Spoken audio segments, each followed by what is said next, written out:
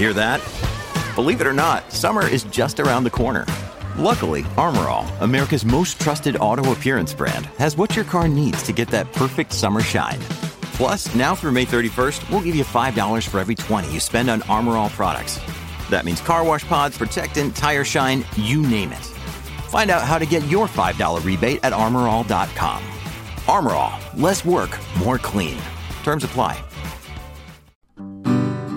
You're listening to a flash briefing from MLive with your host, Jessica Shepard.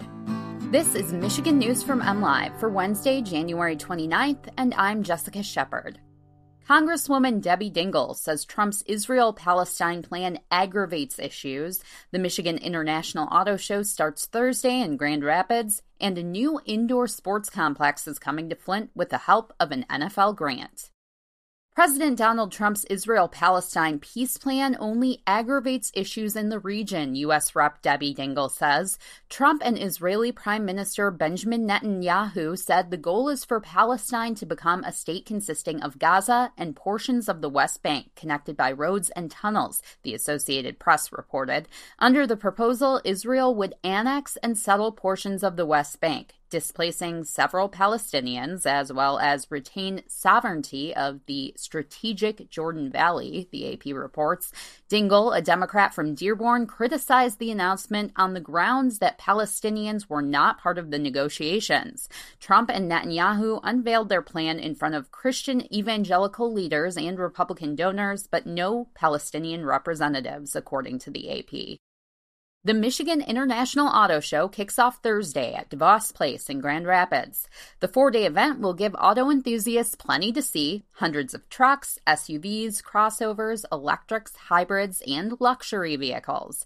This year marks the first time in recent years that the Grand Rapids Auto Show is held before the larger North American International Auto Show in Detroit.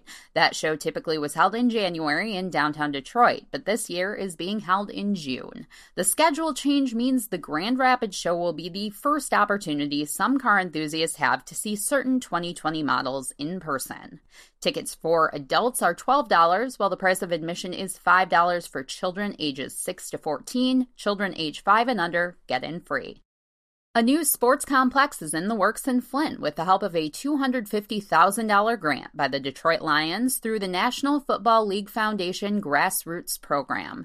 The Sylvester Broom Empowerment Village plans to build an indoor recreation facility named the Flint Sports Complex in one of 2 parking lots behind the building, said Executive Director Miriam Rasool.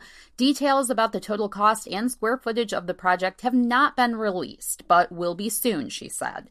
The $250,000 grant from the NFL will go towards synthetic turf on the new football field. The grant is part of $3 million in field refurbishment awards allocated this year.